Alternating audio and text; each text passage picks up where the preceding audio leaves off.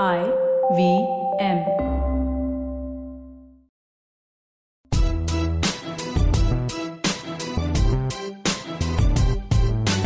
Hi, I'm Zarina Poonawala, your peak performance coach, life coach, emotional intelligence practitioner, and NLP practitioner. I'm also the founder of Abzo Expertise Unique, and my organization constantly aims at building leaders across continents. After having worked with so many dynamic business honchos, entrepreneurs, startups, CEOs, management gurus, parents, and student communities worldwide, I am convinced that every individual has unleashed potential, and all we really need to do is realize it. Watch the magic unfold, enhance quality of life, relationships, and professions. On my show, be ready for some riveting conversations with inspirational people, snippets, stories, and much more. So here I am on this exceptional journey to find empowerment and inspiration anywhere I can. Come join me on this breathtaking path of self-realization, potential maximization, positivity, and most of all, embrace your inner power. You are on your way to empowering yourselves. Welcome to the Empowering Series with Zarina Poonawala. Hello, it's that time of the week where we say, thank God it's Monday. Time for your Monday mantra of the week. Simon Sinek is one of the greatest speakers of our times, and in one of his speeches, he explained this beautiful occurrence. When you are kind and practice a random act of kindness, like make a stranger cross the road, or give a seat to an old folk on the bus, or probably pick up someone's bag of groceries which spilled over, you feel an instant flush of oxytocin, making you feel good and connected to another human being, very instantly. The beauty is that you may transfer this feeling to the person you helped, and even possibly a bystander who's watching this gesture taking place from a distance. And just like that, in a moment, a kind gesture can make you feel warm, fuzzy, loved, and cared for. No wonder oxytocin is called the love hormone. But do you realize how busy we are getting in our lives to practice simple acts of kindness? In fact, the approach people have sometimes is, why should I help? Or, hey, you know what? What's in this for me? And maybe you should call someone else.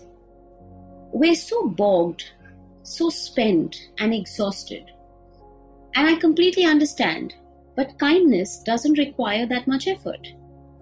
In fact, very recently I was having this conversation with a client of mine in Dubai, and he said to me, Zarina, I think I need to start being stern and use strength with some of my employees. I don't want them to take me for granted. And I asked him, why do you feel that way? So he said, many of my counterparts tell me it helps to be that way. That when people feel fearful and threatened, they perform better. I said, all right, that's okay, but does that mean they want to work, or do they just act out of this fear for you? He said, mostly it's fear, and I want to try adopting this style that some of my competitors and friends use, because I'm not sure if being kind and always finding a polite way to address an issue is a good thing to do. I said, okay, you have a point if you think so. But has the company been performing well? And his response was, yes, despite this pandemic, we have had a good quarter. I said, fantastic. All right. Now, I didn't know how to explain this any better to him. So I decided that I'm going to use a bit of an analogy. And I'm going to use the same to explain this to all of you. So I told him, you know what, let me try and explain this to you in the best way I possibly can. And I used this very ancient Aesop fable with him. On a bright day, the wind and the sun are arguing over who is stronger. Suddenly, they see a traveler coming down the road. They decide to settle this argument once and for all and come to an agreement that whoever can get the traveler to take off his coat is stronger. So the wind says, "You know what, son? I will go first." And he goes and he blows wind really hard, very hard towards the traveler, as hard as he can. But the traveler gets uncomfortable, starts feeling cold and frightened. And because of this feeling, he starts to grip and wrap his body further in that coat. Once the wind is done and gives up, it's the sun's turn. And the sun decides to softly shine its warm rays on him. The traveler suddenly starts feeling hot and finally removes his coat. This naturally declared the sun the winner. I narrated this story to my client and he listened carefully. And I ask you all what I asked him.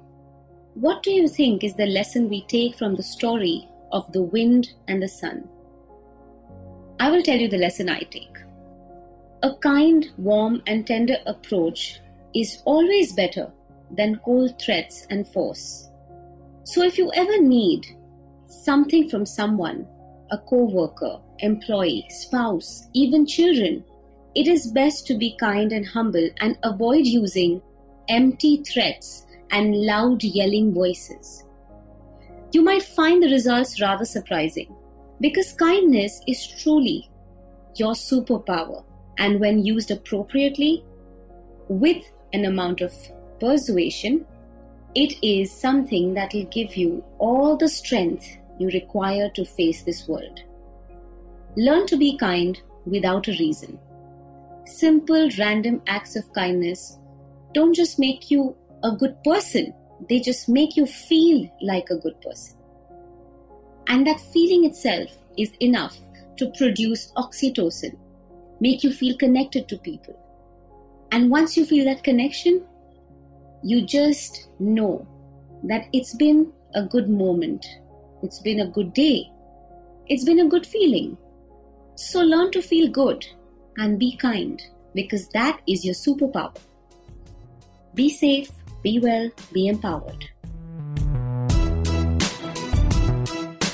If you liked this podcast, don't forget to check out other interesting podcasts on the IVM network. You can listen to us on the IVM Podcast app or ivmpodcast.com. You can also follow us on our social media.